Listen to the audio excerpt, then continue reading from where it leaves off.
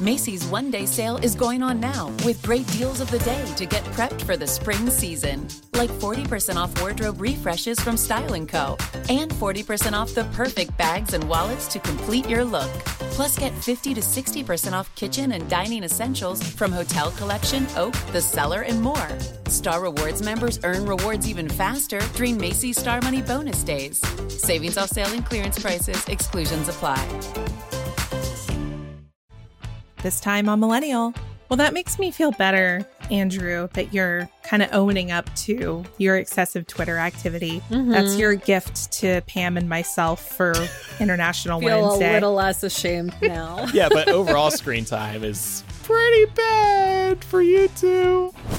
There's a lot of fish in the sea. Why waste your time with somebody who doesn't agree with you politically? Right. Well, and also, like, the same goes for the other person. Why should a conservative want to waste their time with me? Maybe because they love you, Laura, outside of politics. Maybe that's why. Do we have to start this over next week and just check in with the first 5 and be like, hey, have you done it? How you doing? Rachel, you said you were going to read 40 books in 2022. How many have you read? If we had thought further ahead, we would have had these people leave their phone numbers and we could have just called them. Called to check up. Oh my God, that would freak people out. I know, but how funny would that be? It'd be good for the show. Welcome to Millennial, the home of fake adulting but real talk. I'm Andrew. I'm Laura. And I'm Pamela. There's been a lot of headlines in the news this week with the gas prices on the rise. In fact, just today, the day that we are recording, Tuesday, March 8th, U.S. gas prices hit a high of $4.17 a gallon on average, the highest it's been since 2008. Are you two feeling this at the pump? I am in the very fortunate position to be working remotely, so this is not something that has as much of an impact on me, but it's a crunch that people are definitely feeling, and I don't envy anyone who finds themselves in the position of having to gas up their car like weekly right now. It sucks. Yeah, I also work from home, so I feel like I don't have too much of a leg to stand on, but I did go put gas at Costco over the weekend. I sent you all my receipt. It was $5 basically, because when it's $4.99, I feel like it's okay to round up. And that was at Costco.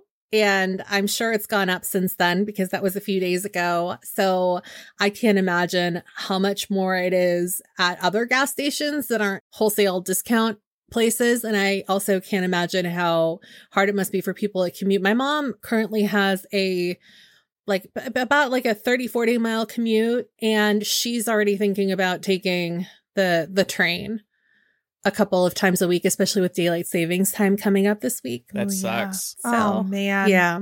I forgot that's coming up. You guys know how I hate the time change. I know. This is the good one, though. This is the good one. It's the good one, but can we just keep it? This is my plea every year. Like, once we get back on daylight savings time, can we just stay on it? I'm so fucking tired of this falling back. Springing forward is particularly brutal, at least for me. I'm not a morning person to start with, so the springing You're losing forward an hour. really sucks. Yeah. So Laura has a hybrid. I have an electric car. By the way, charging an electric car is a joke. It costs literally $1 to quote unquote fill up the whole car. The prices are wonderful. If you're charging at home, it's more if you're charging out and about. But did you two know, and I don't think Americans realize this, it's actually a lot more expensive over in the UK, for example. Of course, prices are going to vary all over the country, or all over the world. But I was just looking, $7.89 a gallon over in the UK. It's always been more expensive. Yeah, exactly. And I believe that part of it is because of they have like a different process for what they accept in terms of how refined the oil is. But also the UK has really good public transportation, which is something that can't be said for so many places in the United States. Mm-hmm. Even like San Francisco doesn't have great transportation.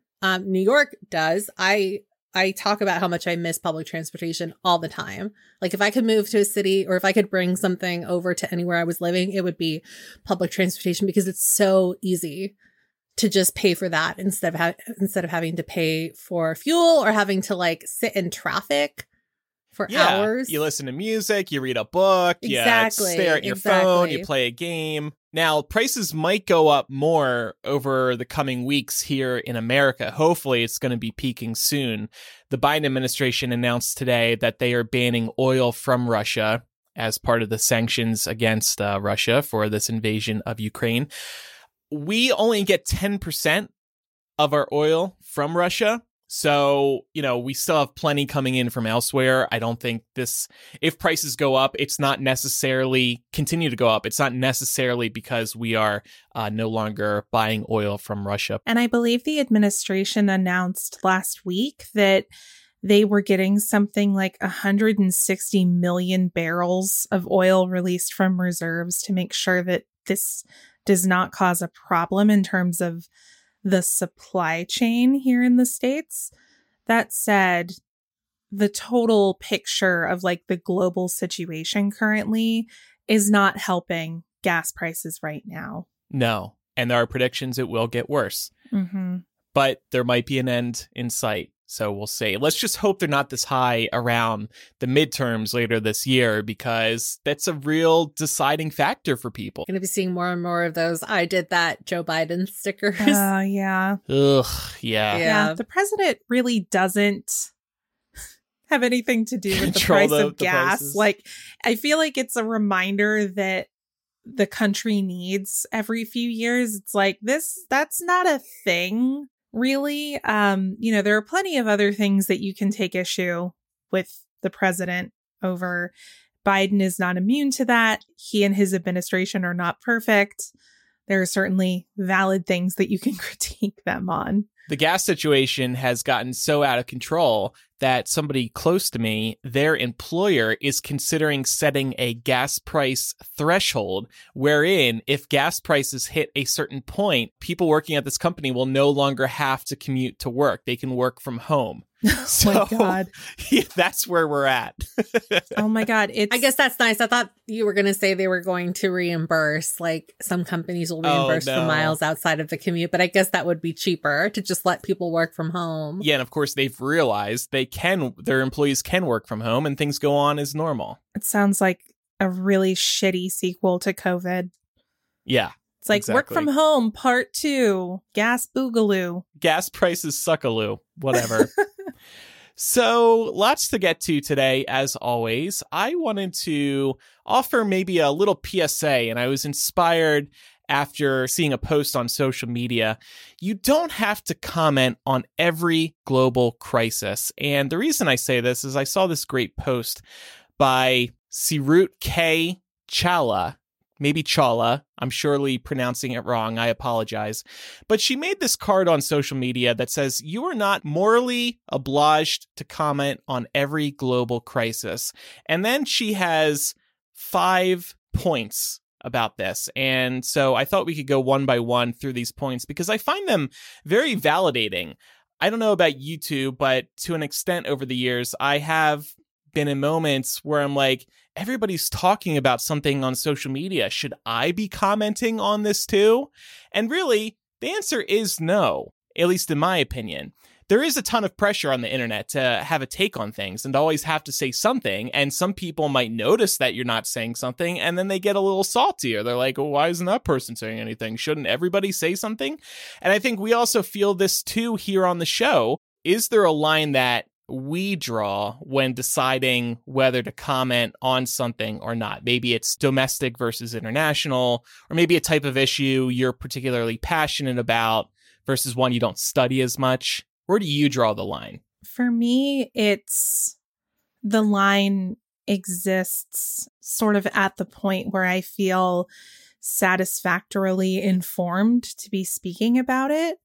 I'm not going to say I've always done this. I know that, in the history of being on the internet, we've all spoken out of turn at times. And what I don't like doing is speaking out about something in good faith because it feels like something that you should have a strong opinion on, but then realizing very quickly that I'm actually not as informed as I should be to be speaking on the topic.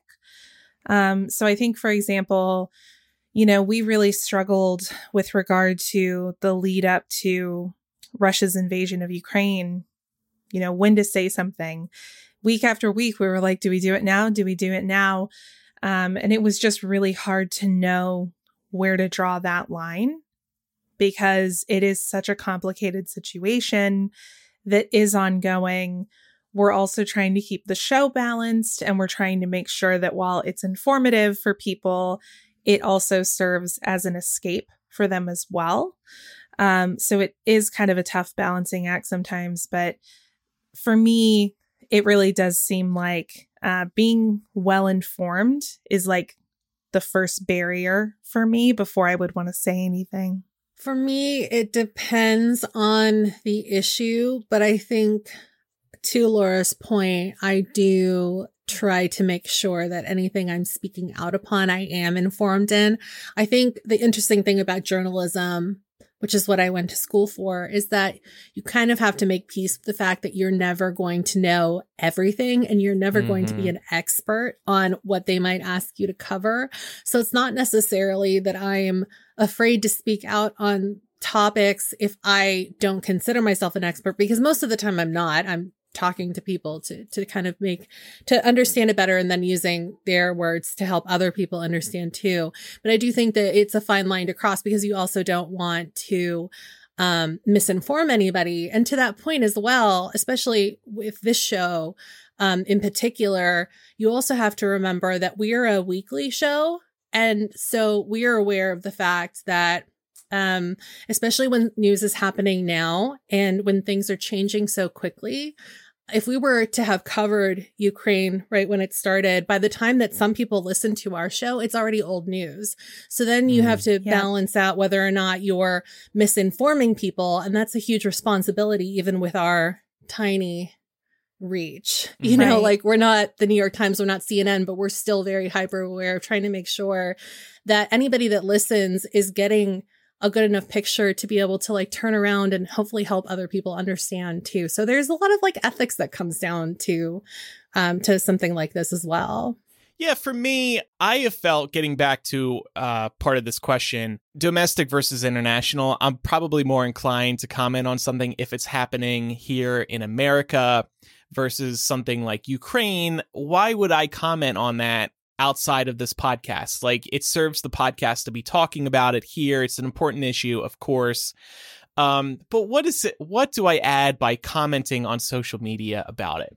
On the other hand, you take something like George Floyd, that happened here in America. That was a real breaking point for this country. It was a really important moment. And I think all Americans, at least people who were shaken by what occurred, they felt the need to say something, because we're just so tired of the mistreatment of Black people and other people of color in this country. But then, yeah, of course, like issues like you were saying, Laura, something that an issue that maybe you're more passionate about, or maybe that's more of your brand, to be honest. Like, some people are going to tweet about J.K. Rowling, that whole situation, and especially Harry Potter fans, whereas non-Harry Potter fans might really not have much to add about that issue, even though it's a very real one. Yeah. And something that's kind of an interesting observation to have here, I noticed we have in the notes, why did none of us specifically tweet or post about Ukraine? Pam, I seem to recall that you had a really good distinction that we can make here.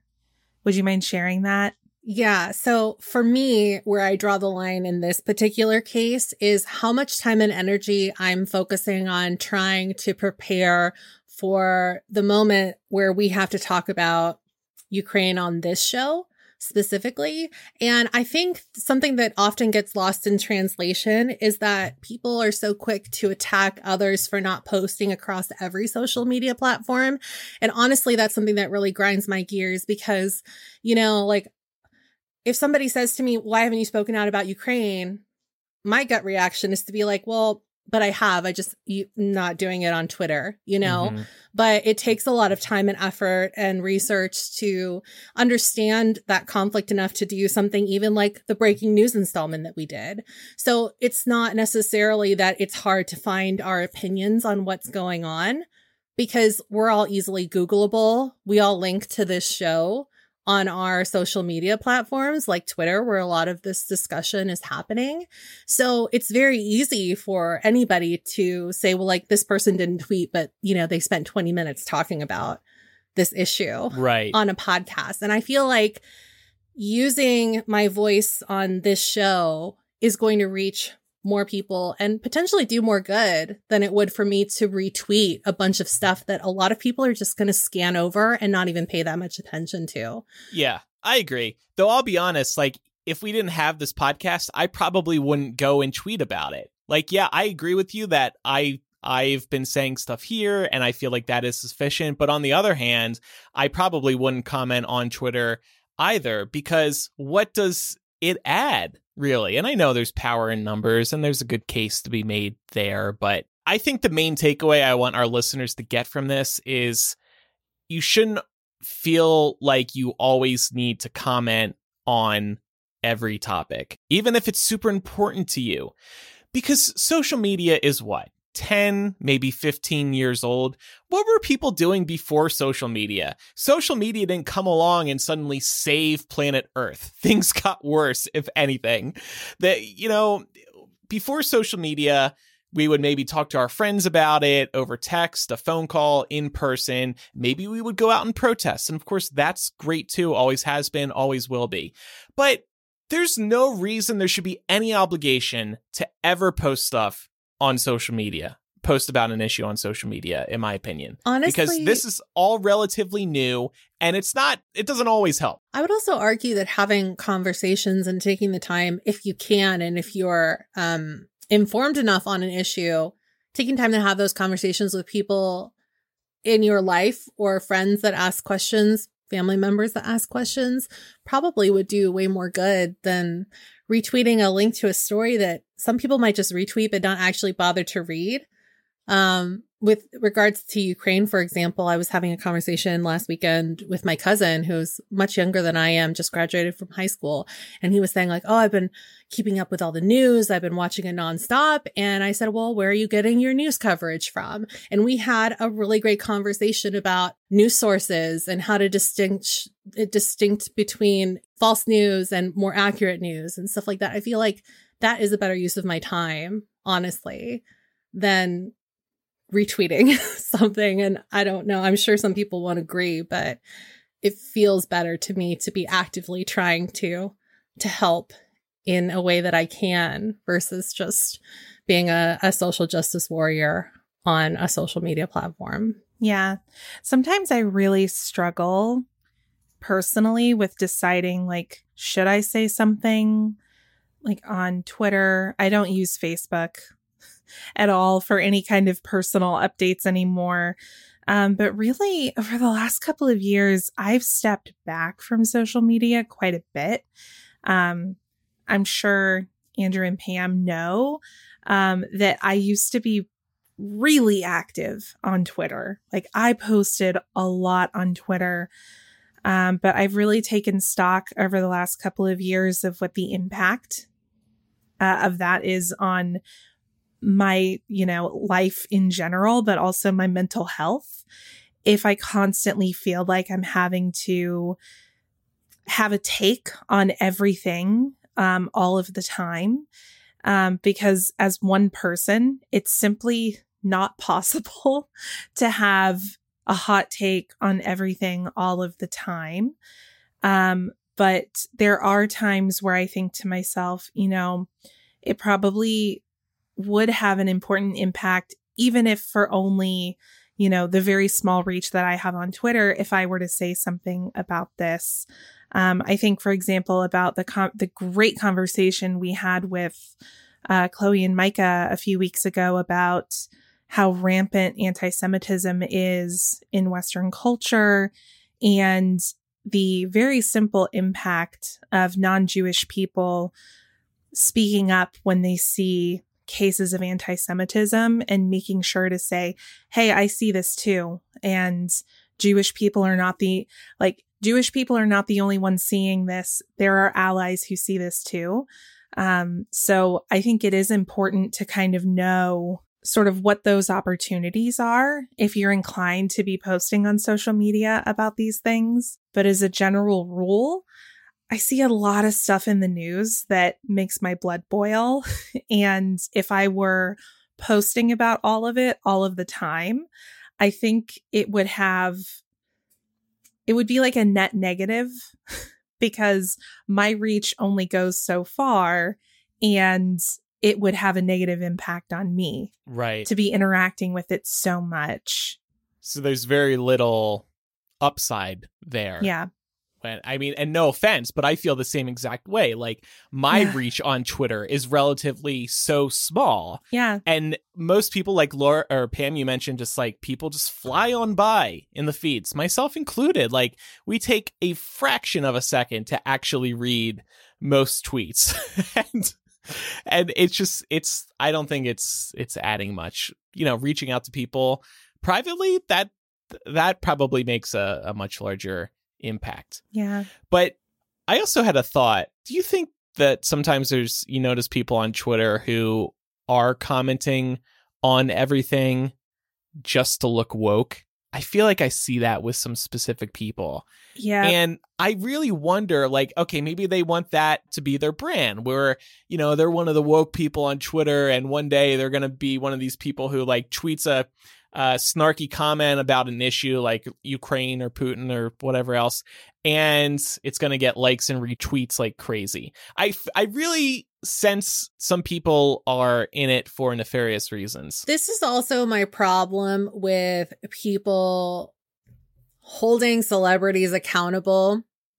And I put that in quotations because there's a lot of for lack of a better word, there's a lot of bullying and wanting to force people with larger platforms to speak up and use their voice. And I get that there is a value in that because to be a celebrity automatically gives you a way bigger platform than most normal people have. But at the same time, I'm always thinking to myself, well, I don't want my favorite person to be doing this because they're forced and they want to keep up appearances. I want them to say something because they truly believe in what they're putting out there. And I think that kind of falls in line with what you're talking about here, where people, are being, even normal people feel the need to be fake woke because they're trying to keep up or maybe do too much.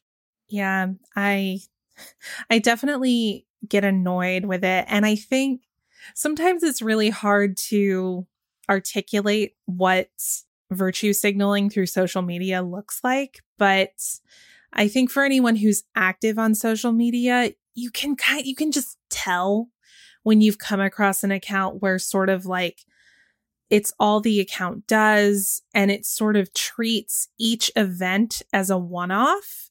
So where it's yes, I think it's great if people want to be vocal about particular issues. I think it's more impactful if you're continuing to elevate these issues, make them a dialogue, doing research, making resources available to your followers. To me, that shows a certain amount of dedication that makes the dialogue feel genuine. But if it's someone who just treats each outrage or horrible, tragic situation as a one-off story that they never talk about again, then it just really feels inauthentic. Yeah, that's honestly a really good point. They're just jumping from topic to topic to let me look and see what's trending today. Okay, I'm going to comment on this. And then they move on to something else the next day. That's a really good observation and a good way to look out for the fakeness. I think also just the frequency of it. I think you were sort of getting at this a couple minutes ago. I'm seeing certain people who are commenting on things nearly daily. If there was something to comment on every day, they would. And it's what's your background on this issue? Why do you think you're an expert? And that's another thing. Everybody feels the pressure to tweet when nobody is an expert on any of this. Even the people that are invited to be on CNN and MSNBC, taking Ukraine, for example, nobody knows what's actually going to happen over there. But we take everybody's opinions as fact and we elevate these people. It's just like, unless you really, really know what you're talking about, maybe you should never be tweeting anything. But that's the other problem. It's like you don't know what everybody's background is on certain topics. Yeah. Yeah. And I think, speaking of background, and I'm actually seeing this echoed in the Discord, there can sometimes be a tendency towards expecting someone to have a take on something because of their gender identity, race, sexual orientation, religion. So like if something happens, George Floyd, for example, it was not uncommon to see on social media this expectation that every Black person was going to want to talk about that or that they had a take on it. And that's also damaging because you just don't know what people are going through in their day-to-day lives. And it's okay to not want to sort of wear your emotions on your sleeve very publicly that way. And it's also okay to just not even know how to react, right? And not to feel like you need to have a reaction or share it publicly. Yeah, I completely agree with that. To run through these other points, so I read the first one, you are not morally obliged to comment on every global crisis. The other ones were, you don't have to publicly demonstrate your emotional reactions. You don't have to prove you care. None of this social media crap is important. Don't be bullied by it. I really like that point because it feels like we're being bullied when we see so many other people commenting on a topic. You feel like you need to get in or else you're not a part of the conversation, and that's bad. 2 other points here. It's okay to have an opinion or not have one, or not know enough to have one. And finally, it's okay if you don't understand the intricacies of a complicated issue yet. I like how they added yet to the end of that, because I think we've all been there. Like, take again, Ukraine and Russia. You do have to take the time to educate yourself, and you can't rush the stuff, by the way. You can't just study up and suddenly be an expert. It's going to take multiple weeks or months to really understand a topic, and then maybe you can comment on it. But that's what I've found in doing these shows over the years. Like, maybe I want to be an instant expert on a topic, but I can't in a short period of time. I can't just sit there and cram. I have to study what's going on for a number of weeks. And am I an expert on Ukraine? Hell no.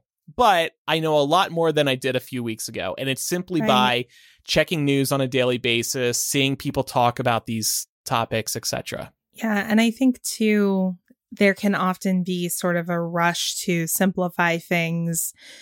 And that's something that I always kind of struggle with when we're talking about these kinds of conflicts here on the show.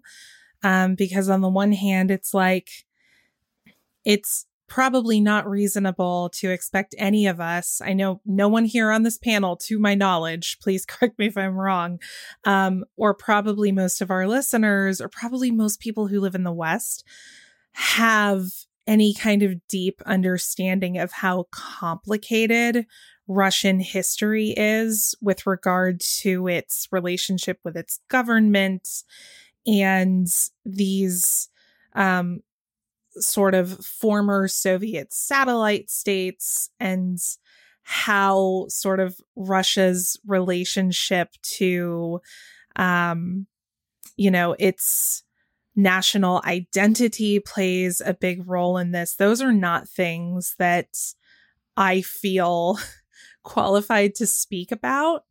So then the alternative is like, okay, how do we give people a TLDR without sort of falling into stereotypes, for example, of like what the situation is. So it can sometimes be really challenging to boil a complicated situation down to like its most basic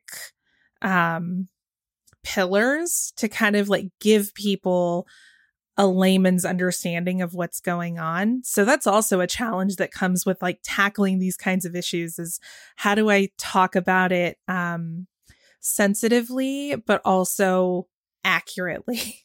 Mm-hmm. So that was something that when we were having our Russia conversation in our breaking news a couple weeks ago, I was like, oh my gosh, okay. This is very important. I hope I don't fuck this up. And to your point, I mean, I don't think that most people realize how much skill goes into, or how much research goes into, you know, like a 5-minute explanation that is easily digestible. So I give you a lot of credit for oftentimes tackling those larger stories so that we can have good discussions on this show, because it's not easy to do. Putting together any discussion for a podcast that you're trying to keep around an hour, not easy. Yeah. Well, on that note, I did want to end on a little related story. So about 2 weeks ago now, we made a statement at the top of MuggleCast saying, hey, we stand with the people of Ukraine, and, you know, just voicing our support for them and what's going on, acknowledging the situation. And a few days ago, we got 2 emails from listeners saying, why haven't you commented on the other issues that have gone on in the world? And somebody specifically mentioned other conflicts, including ones going on in the African continent and in the Middle East and in Asia. And while, yes, they bring up some great points, you know, Western media, we tend to focus on the West and Europe. They thought it was odd that we were commenting on the Ukrainian conflicts because we haven't commented on other conflicts. And it's like, we're here in America. We pay close attention to Europe. I know, Laura, you mentioned in our Slack, we're practically approaching World War III. Most of our audience is American. We found it important, and European. We found it important to bring it up now. This is just one of those examples of how you can't win. And why is MuggleCast a Harry Potter podcast going to comment on every issue going on in the world? That's really not, I feel like that's not interacting in good faith. I think you're right. In a perfect world, everybody would be aware of everything. But the harsh reality of the situation is that most people are only aware of global conflicts if it's directly affecting the country they live in. And unfortunately for people outside of the United States, they are often forced to understand what's going on in the United States because it's a global powerhouse and what we do affects everybody else. In contrast, a lot of these other countries, even if they're on the rise, do not directly affect the American people unless something like the Russia-Ukraine conflict happens, and it does, you know, specifically because of our ties to NATO. So it's not necessarily right, but unfortunately, that's just the way things are. Yeah. And I always feel really torn on these things because it can be really easy to be like, man, we're an independently run show. Like, we don't, we create, produce, and serve as talent on our shows. And it can be really hard sometimes to get that feedback and sort of feel like, I don't know what I'm supposed to be able to do here to contribute in this space. On the other hand, it shows me that there are people who are kind of expecting the best from us, which is like super humbling, and I deeply appreciate. I would just say, you know, in those cases, we have, you know, Facebook groups, for example, like the Millennial Facebook group is a great place where people share all kinds of things in that group that they feel, you know, aren't getting as much coverage as they would like to see, whether it's from their favorite podcast or in the mainstream media. And we're super supportive of that. So if there's something that you want to share with the millennial community that you're not hearing here on the show, join our Facebook group. Yeah, we said it. We just promoted Facebook. You heard us. We hate Facebook, but it's a necessary evil. The groups are good. The groups are the only good thing left. again, like I said, if you take anything away from this, don't feel like you have to comment on every situation or any situation. You don't have to. Read what you want.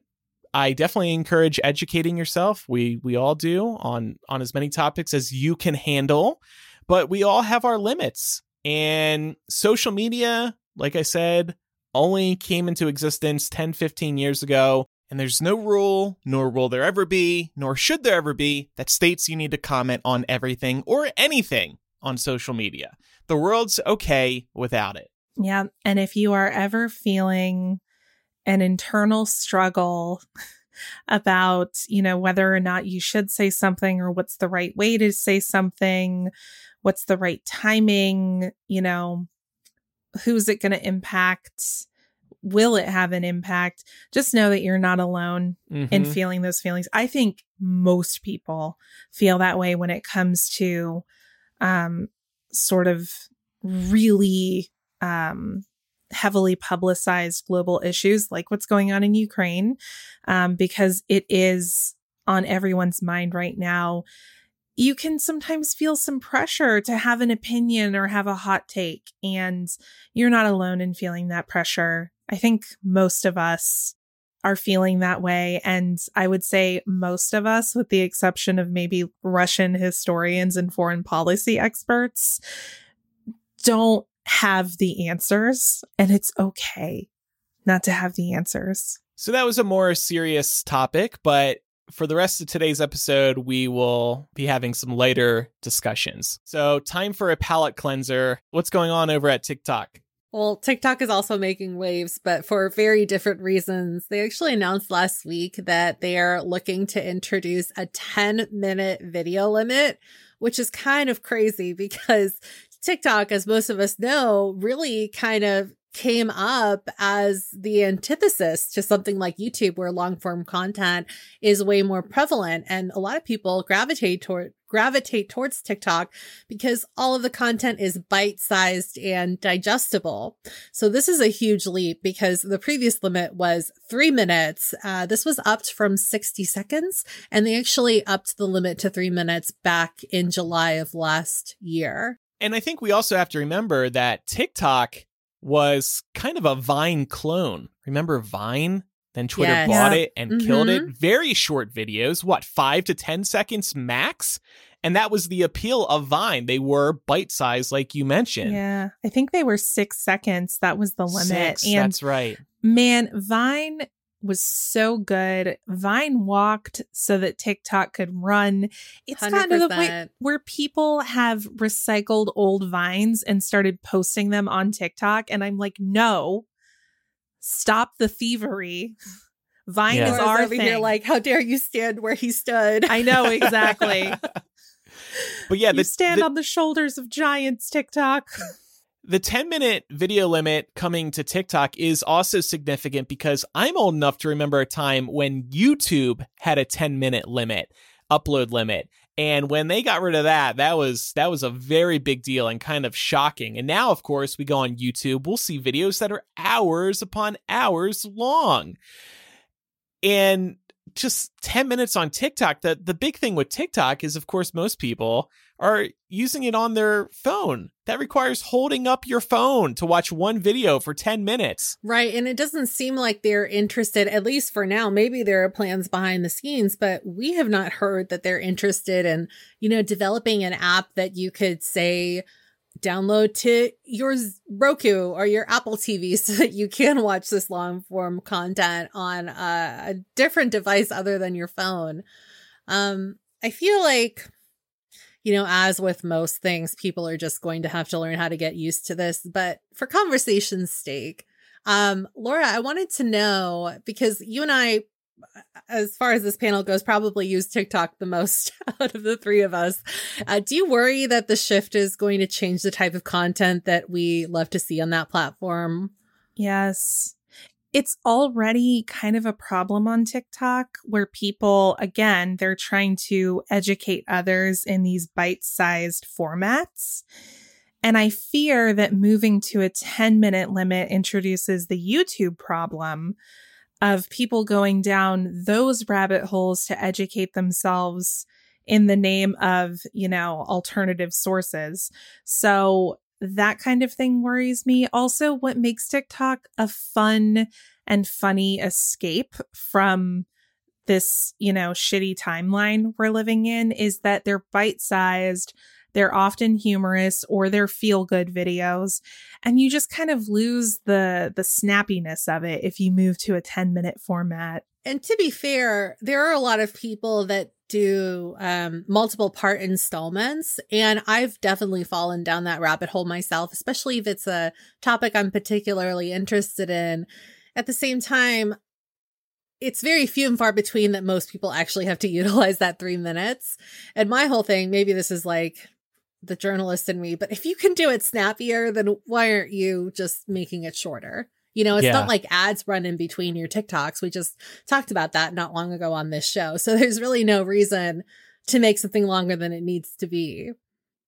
Yeah. I mean, one of the nice things about Twitter early on, especially before they increased the character limit, is that the short form, the limits really encourage people to think about how they can make their message as concise and quick as possible and pack as much information in there in a short amount of time. If TikTok is going up to 10 minutes, people can spread out. They can spend more time trying to hook you at the beginning without getting to the information faster. We see that on YouTube a lot. The first 5 minutes of the video will be the person saying, so you want to learn how to restart your computer. This is a problem that a lot of people, instead of getting straight to the information because they want you to watch longer to increase those metrics and maybe the number of ads that you see. So the other angle here is that why can't TikTok just stick with 3 minutes? They should have stuck with like 1 minute, but why not just stick with 3 minutes and let that be your thing? You are the home of short form video. Now you're becoming another YouTube. Nobody wants that. People want the short form video. That's why they like you. What in general is our attention span for TikTok? Like, what's your sweet spot for a time limit? Because I think honestly, for the most part, mine is maybe like 90 seconds on TikTok. I'd say a little shorter, like a minute. I definitely prefer the 15-second videos. I just find them funnier and more heartwarming. If I see that somebody has a multi-part video, or if, God forbid, they're getting sort of super personal about something going on in their personal life that I don't care about, I will just swipe past that. So I would say in general, I prefer the shorter videos for sure. This is why podcasts are so great. You don't need to hold a phone up and stare at a screen and actually watch something. With podcasts, you get to enjoy it wherever you are. You don't have to hold up a device or stare at a screen. They are wherever you are. And this is why I've always been into podcasts as a medium over YouTube, even though I don't have the face for YouTube. I have a face for podcasting. That's why I like the medium, but also because people truly can listen to these anywhere.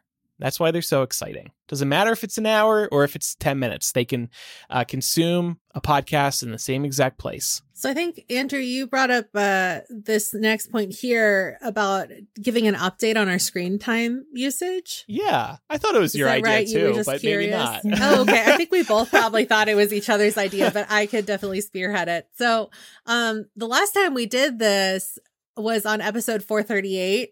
And because we're talking about TikTok, which is all on the phone, we thought it might be fun to revisit what our old averages were and see if we've gone up or down.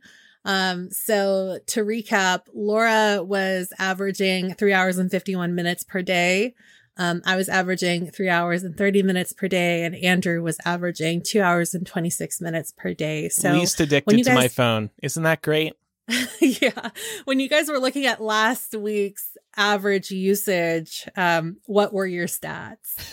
I purposely didn't look at it until just now because I thought I'd, do it for the show. I'd do my reaction on the show. Hashtag for the show.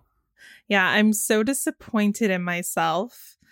Last week's average was 5 hours and 7 minutes, and I hate myself for it. Laura, oh, damn. Laura, I'm about to make you feel better because I'm also wearing a cone of shame right now. My average was 6 hours and 39 minutes. Okay, what cool. Are you doing wear on the your cones phone of shame for a together. quarter of the day? It's so much. That's so It's sad. It is so much. No wonder you two are addicted to Amazon. Make us feel worse. Tell me how much your average was. 2 hours and 26 minutes was my average. Still? Yes, still. I haven't gotten more addicted to my phone. That's really impressive. Wow, that's pretty impressive. Thank you. I started scrolling back through prior weeks to be like, oh, maybe last week was like an outlier. No, like it was in the 5 hour and 10-minute range. So something Mark is sitting here laughing at me, by the way, because he thinks I'm on my phone way too much. I think it's something that honestly picked up during the pandemic, and it's mostly due to TikTok. I can tell you what my number one most used app is. Hold on, don't say that, because as part of this game, I wanted Andrew to guess how much time we spent last week on TikTok each. So now with this new information about how many hours you each are spending per day on your phone, for both of you, well, okay, no.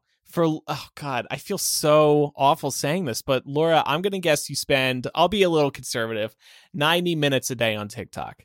It varies. Should I share the answer? Yeah, sure. Right now.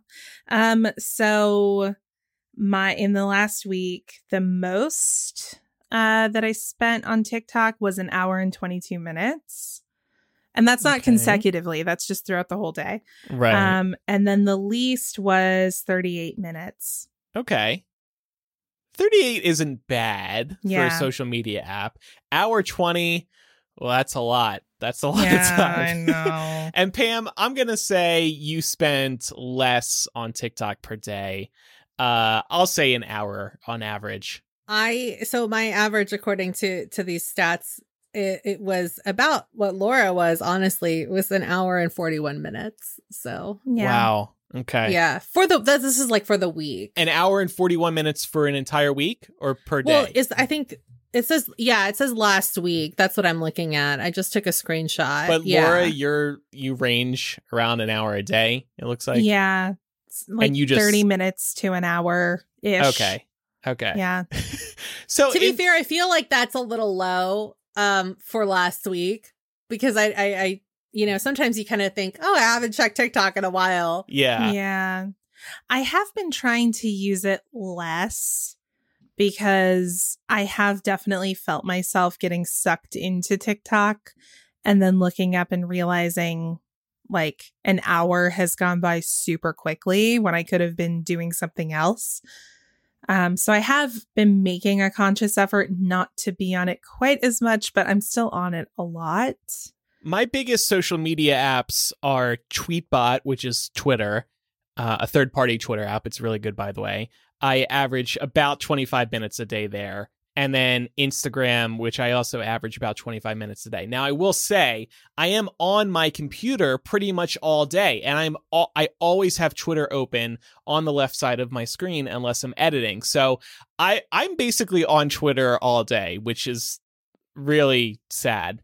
And then I am checking Facebook throughout the day. Instagram, you basically have to check on your phone because they don't have an app. They have a website, but it's just not the same.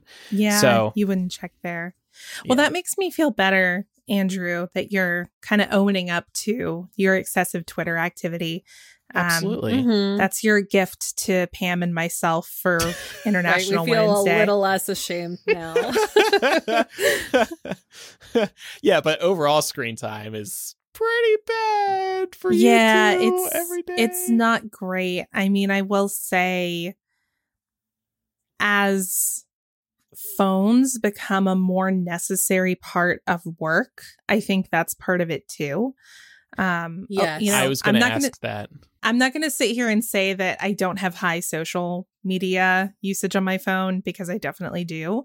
But there are certain things that I use it for related to work, including this podcast. I mean, Slack is one of my top used apps, and it's because that's how we communicate for both of the shows that we do. So that's a consideration too. If you're looking at your usage and feeling bad about it, ask yourself, well, what are the like productive things I do? and I can subtract those from the average and make it sound better. Yeah. I know, like Safari was my top used for, I don't know how, application last week. And so I like to believe that it was probably because I was looking for stories. And I'm sure a lot of it was that. Yeah, it's research. Damn. It's not like I'm spending 5 hours a day on TikTok. Yeah, TikTok would be a good one. Although at least like TikTok can be informative. Tetris. Can. There you go. Like some kind of like random game. Yeah, I will say, Pam, Safari was my third. Just behind TikTok and Messages. Yeah, mine was Safari, TikTok, Twitter, Instagram, and Discord. So a lot of social media on there. I haven't turned on screen time on my Mac because I don't want to know how much time I'm actually spending on my Mac every day. It'll be like at least 8 hours most weekdays. And speaking of the features with the new update, they have, you can customize the do not disturb.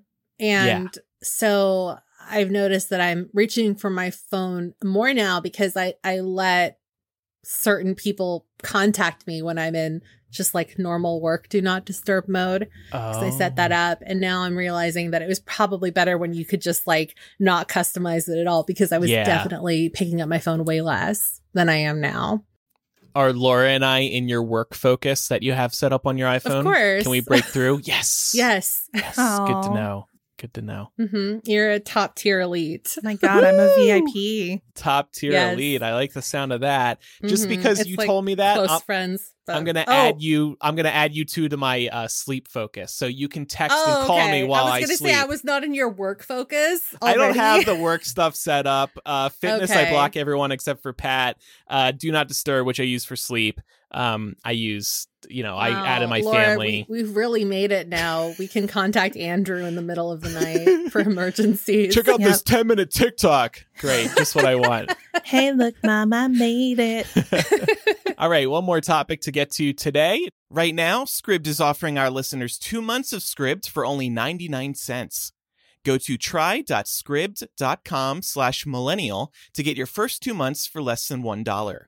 That's try.scribd.com/millennial to get your first 2 months for less than $1. All right. Well, to bring us home today, we're going to talk about a couple of confessionals that we've gotten recently. This first one is actually a throwback.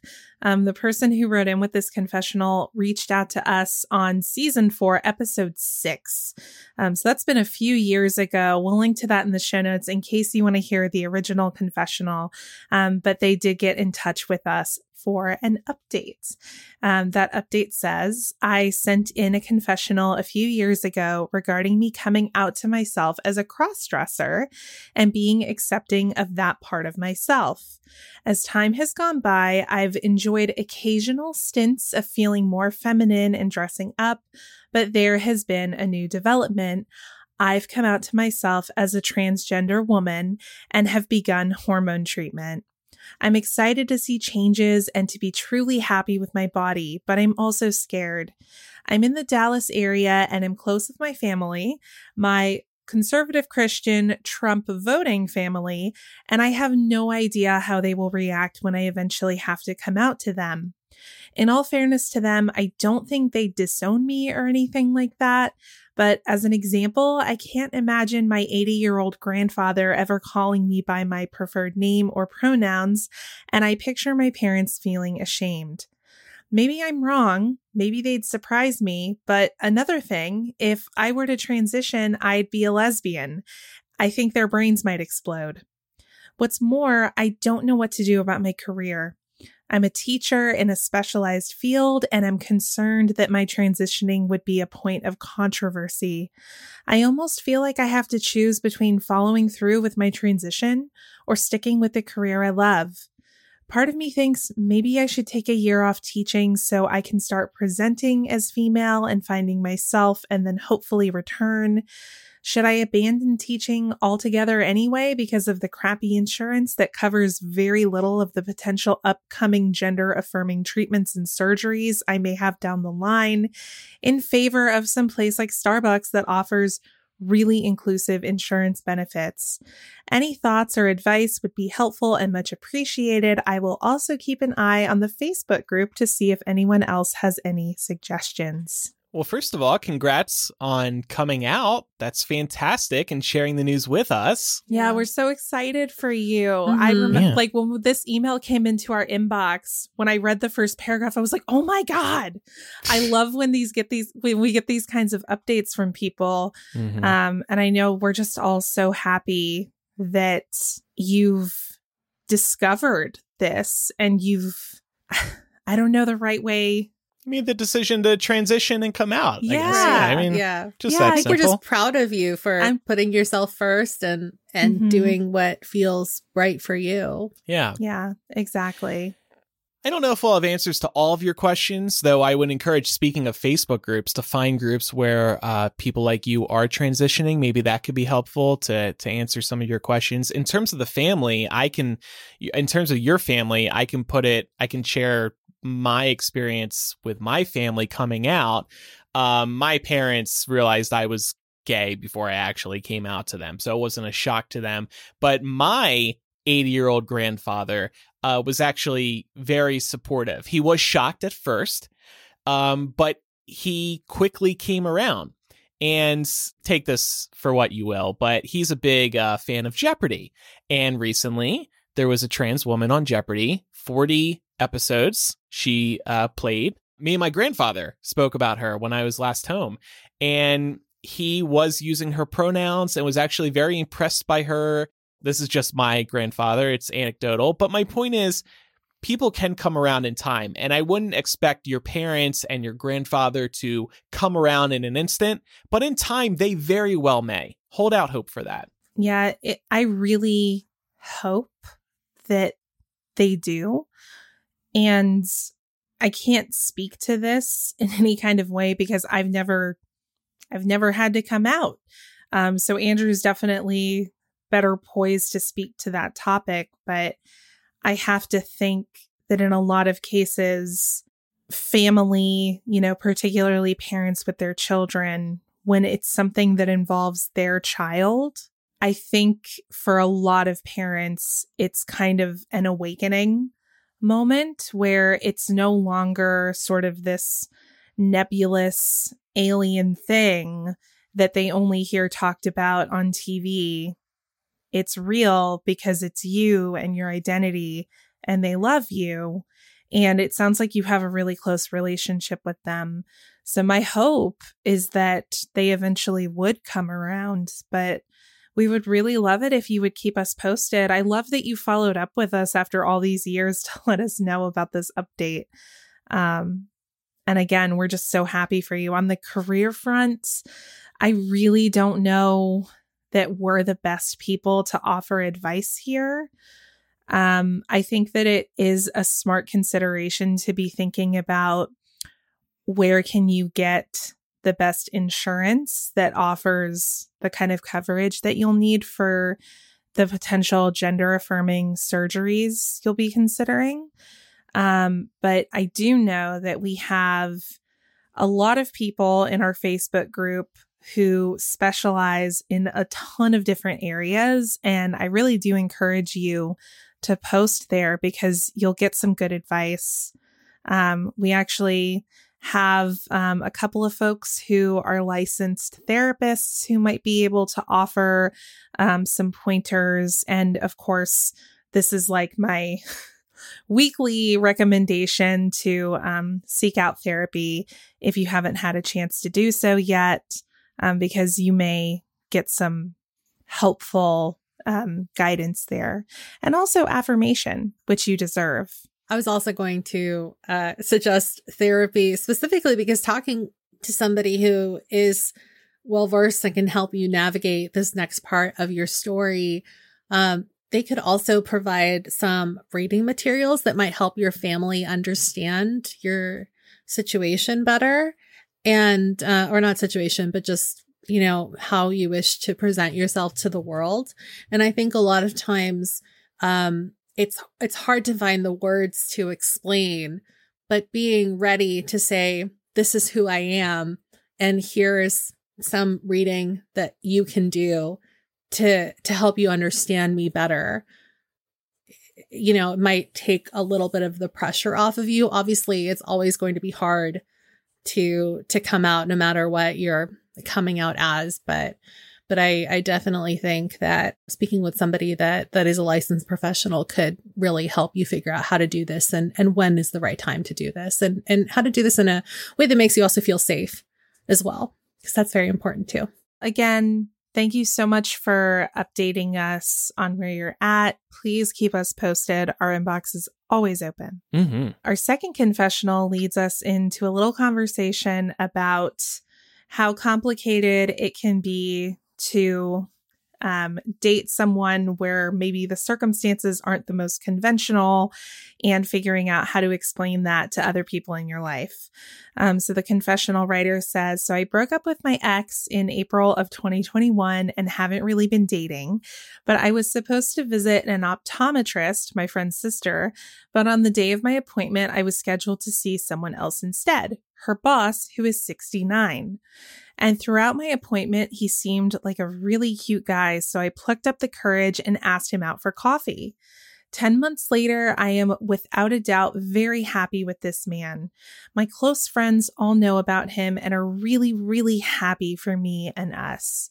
But the problem is, how do I tell other people like my mom and family who are Muslim and slightly conservative? Should I even tell them? I think you should tell them in time. I assume that you want to. And I think if you want to feel most open and free in this relationship, that's probably going to require telling them. And I think it'll be hopefully an exciting moment for you so long as they support you. But I also understand where you're coming from, where there's a big age gap here. I don't think this writer shared their age, right? But I presume they're in their 30s maybe, or 40s. Yeah, I think it's a significant age gap is the implication.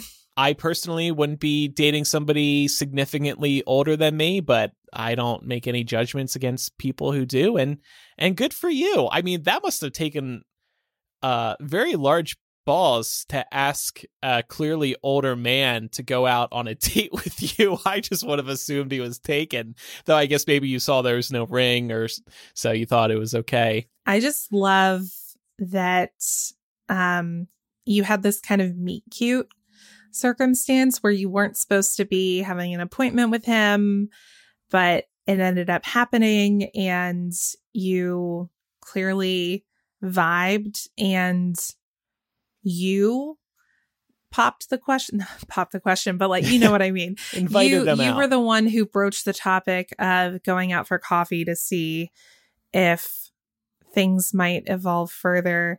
I think that it would be really hard to keep this a secret from your family. And similar to the discussion we just had with our last confessional, I have to think that, you know, maybe they won't understand at first, but they do love you. And if they see how happy this man makes you, my hope is that they would come around in time. But I can understand why it would be a little bit tricky to explain, especially like, for example, 69, that's older than both of my parents. So if I were dating someone who was 69, I would be thinking about how I was going to broach that to my parents, because I don't think it's unreasonable for your parents' first reaction to be like, he's old enough to be your father. But I don't necessarily think that that's a reason why you shouldn't date somebody. It's more about the person and the dynamics that are involved. And if you're safe and happy and everyone is like consenting and on the same page, then I don't see a problem here. I know that there's a cultural aspect here as well, which I'm not Muslim, but I can definitely speak to that, because in the Hispanic culture, well, at least in my family, you're not really introducing somebody to your family unless you're super serious about them. But I think the fact that you're even grappling with whether or not you should probably means that you are serious. And so it's probably smart to think about how to navigate that. But I think that Laura's right. The fact that you're happy should be the most important thing. And I would assume that your family would want the best for you.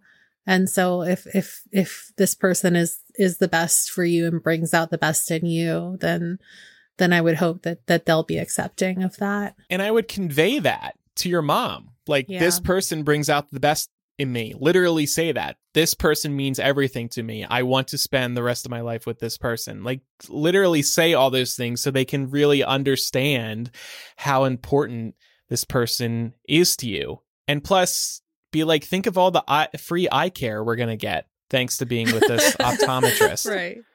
But I hope there's a lot of eye puns in this relationship too, like EYE, love you. EYE, see something in you. I don't need glasses to see our love. I was going to say too, I'm not sure if this person has in the past brought partners home to meet their family, but if you haven't, or if you haven't done so regularly, then I think that would be something that would be important to point out as well. See, then you could tell your parents, like, look, that I'm not very quick to bring partners around. So the fact that I want you to meet this person that's very important in my life is a big deal. Such a good point. My feelings towards you are always in focus. Have you heard of Felix Gray? I hear about them all the time on Millennial. If you need any more pickup lines and puns, let me know. I can come up with some more for you.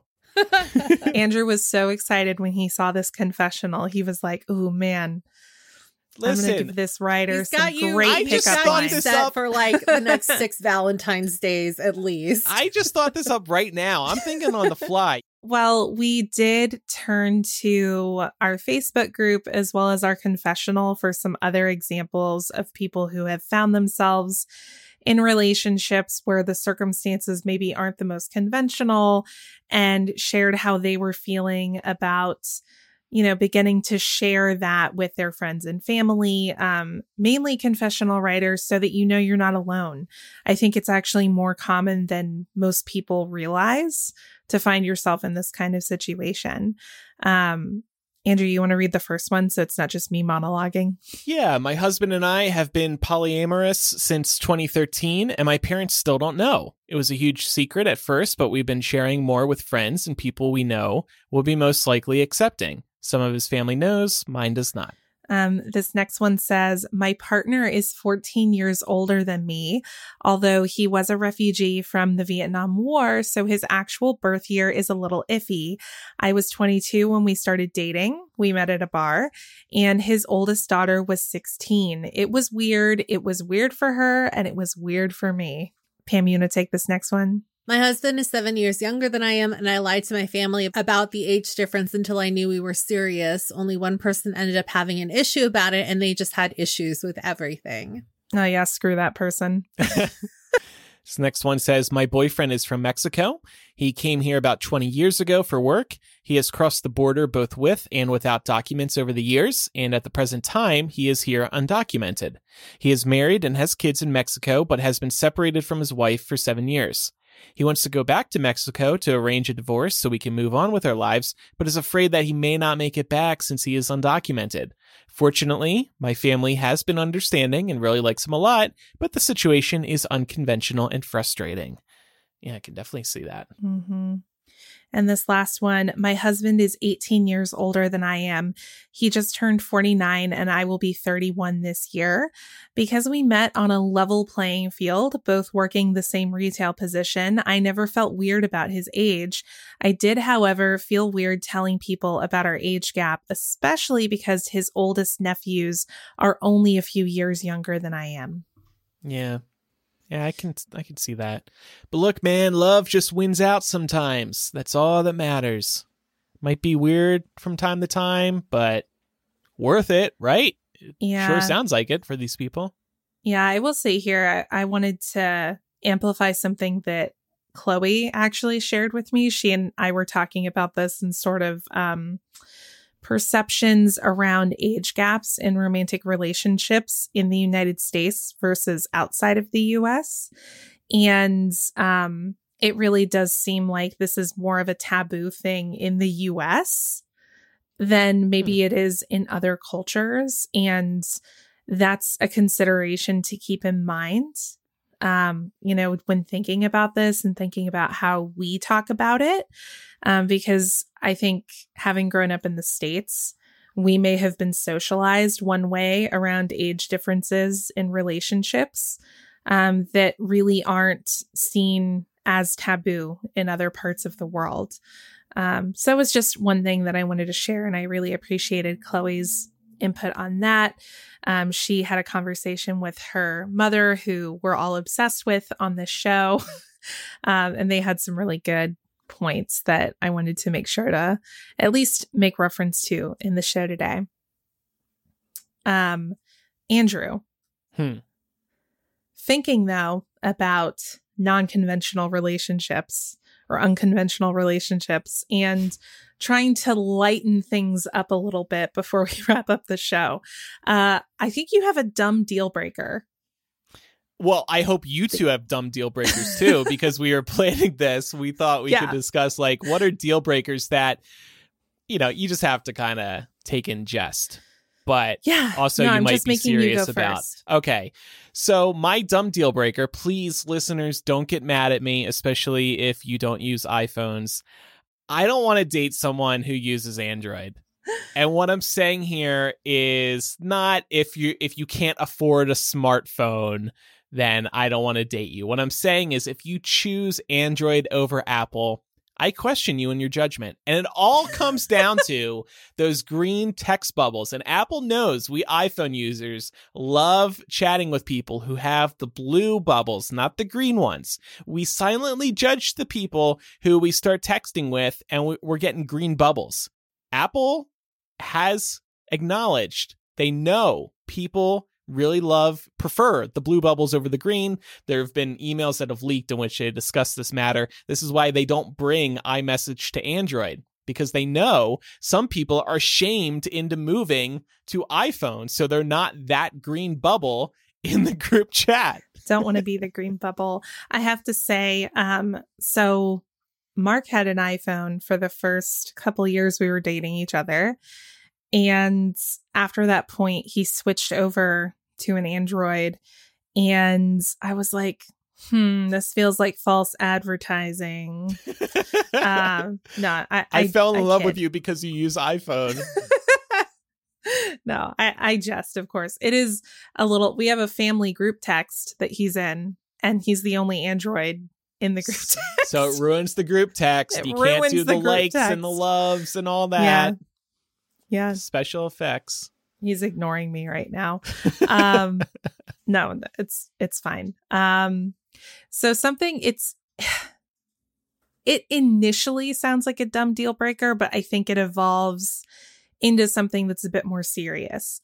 Probably doesn't come as a surprise to anyone that at this point in my life, moving forward, I could never be with a Republican. I didn't used to feel that way. Like when I was younger, I was more like, it's okay to have ideological differences and we should be able to be tolerant of that. And I just discovered that it's not so much about a sports team mentality where it's like you're red and I'm blue. It's some significant differences in values. And I just realized I ain't got time for that. I'm not going to compromise my values. Yeah, there's a lot of fish in the sea. Why waste your time with somebody who doesn't agree with you politically? Right. Well, and also like the same goes for the other person. Why should a conservative want to waste their time with me? Maybe because they love you, Laura, outside of politics. Maybe that's why. Listen, as somebody that is like single, I am constantly surprised by how many conservatives and moderates are like clearly okay, or maybe just don't even scroll down far enough to see that I've ticked the liberal box because I've tried to weed out, weed out certain people. Well, yeah, I mean, like to Laura's point, I think I would say that I might draw the line at I wouldn't date anybody that voted for Trump specifically, or that would vote for him again for any reason. I don't care if their reason was, oh, he was the lesser of the two evils. It's like, no, because I cannot in good faith be with somebody that decided that it was okay to vote for somebody despite all of the toxic vitriol he spewed over the years. I can't get past that. I wouldn't be able to, because I feel like that says a lot about you and what you value. So, well, and it says a lot about your positions on things that impact other people that have nothing to do with you. And so that's my sticking point. It's like, if you're, it's more of it's a larger kind of umbrella issue of if you're taking the time to concern yourself with other people's lives and how they live them in ways that have no impact on you, but you're wanting to deny them their liberty to do so, then I don't want anything to do with you. Unfortunately, that is the current state of a lot of people who are very vocal on that side of things. It's not always the case, though. Like, we have, friend of the show, Parker, who we've had on a couple of times. Like, he's great. We don't agree on a lot of things, but he's a rational, sane person. So it's not to paint with a broad brush and say that everyone's like that, but it is a definite difference in values that I used to be like a little bit more, I don't know if hippy dippy is like the right word for it, but I was like, yeah, like love everyone, wins. man. Exactly. And it's like, no, I actually can't. And to that point, there are some people that just don't care, or they just don't talk about politics in their relationship. Couldn't be me. Clearly could not be you. You know, but I know that some people are happy just not putting that on the table at all. My sister, for example. Yes. Yeah. Any others? Deal breakers, be they dumb or not so dumb? I had one from this is like a real life experience that I pulled from. But I realized in my college years that I would be fine with dating somebody who didn't want to be on social media, but I would not be fine dating somebody that didn't want me to be on social media, because that's part of my job. Oh. And it sounds like so funny, It's like, I don't have to like put you on there if you don't want to be on there, but also like I cannot not be on there. And also like, don't tell me what to do. Yeah, you said this really happened. Yeah. Yes. Yeah. This really happened. Yeah. Wow. Mm-hmm. That sounds like a hippie. I didn't realize that until later. This guy was like, I think he was just like a little bit paranoid. I met him in one of my international relations classes, and there's a lot of crossover between international relations students and people that are studying criminal justice or criminal law. He really wanted to be a police officer. And so he was like hyper paranoid about anything that he was doing or like he was linked to going up on the internet. Oh. And so then I just thought to myself, like, you're great, but this is not for me. I just we can't go further than this, but it was fun. So. And now it's time for the final installment of Millennials Make Commitment. For the last time, I will say we asked our listeners to submit their commitments they're making to themselves in 2022, and we promised to read all of them on air to sort of hold everybody accountable, or at least help hold everybody accountable if we're solidifying these commitments by reading them on air. So we have 6 more to read today. Shannon said, get this promotion or get a new job. Christy said, speaking of jobs, quitting my job as a high school teacher and switching careers. I am completely done with the abusive and exploitative relationship that I have with my job. Gabby said, I will start a new yoga for kids business aside from my regular teaching job in the hopes of dealing better with my finances this year. Dominique said, I want to start working out and eating better. Would be nice to lose 20 to 50 pounds by the end of the year. Laura, another Laura, said to complete my tenor binder for school and have a better workout plan during the school year. And finally, Mary Jo, bringing us home a very simple one, knit a sweater. Oh, I love that. Wholesome. Yeah. Yeah, wholesome, attainable. Yeah. Love it. So now, do we have to start this over next week and just check in with the first 5 and be like, hey, have you done it? How you doing? Rachel, you said you were going to read 40 books in 2022. How many have you read? Hope it's at least. Imagine if that was part of it. Katie, you said you're going to get a driver's license by the end of the year. If we had thought further ahead, we would have had these people leave their phone numbers and we could have just called them. Called to check up. Oh my God, that would freak people out. Surprise. How many books have you read? Would that be? It'd be good for the show. Keegan, you said you're going to come to every episode of Millennial that releases in 2022. How's that going? I mean, we have all these people's emails. We can email them. I forgot about that one. Anyway, well, thanks everybody who submitted those. Hopefully our reading these on there maybe inspired you a little bit. We thought it would be fun to see what everybody is committing, the commitments that they're making this year. Coming up in After Dark today, I'm excited to announce it's the return of Muggle Suck. So for the uninitiated, this is a special feature we do in After Dark from time to time. It's been over a year since the last Muggle Suck installment, at least one that we planned. We basically talk about our days in the Harry Potter fandom and being a part of MuggleNet and the podcast MuggleCast that Laura and I still do today. Actually, speaking of MuggleCast, Laura, Pam was just on it the other day. Check out Pam's appearance on MuggleCast, wherever you listen to podcasts, wherever you listen to Millennial. And yeah, so we're going to talk shit on the MuggleNet days. And I know our listeners really like this, and many of our listeners submitted some questions. We've told so many stories over the years at this point that we need your help in jogging our memories. So we like when you submit questions, and that way we can remember things. We got some good questions this time, so we'll get to those. That'll be available at patreon.com/millennial. You get instant access to years of After Dark content, our planning docs, our live streams, our exclusive Discord group that's just for patrons, which is a lot of fun, especially during the live streams because people are sounding off, reacting in real time as we record this episode and every episode. Lots more benefits. Check them all out at patreon.com/millennial. And now it's time for recommendations. I recommend scrolling to the bottom of every spam email that you receive and clicking the unsubscribe link that's right there. Did you know that the U.S. has a law called Can Spam?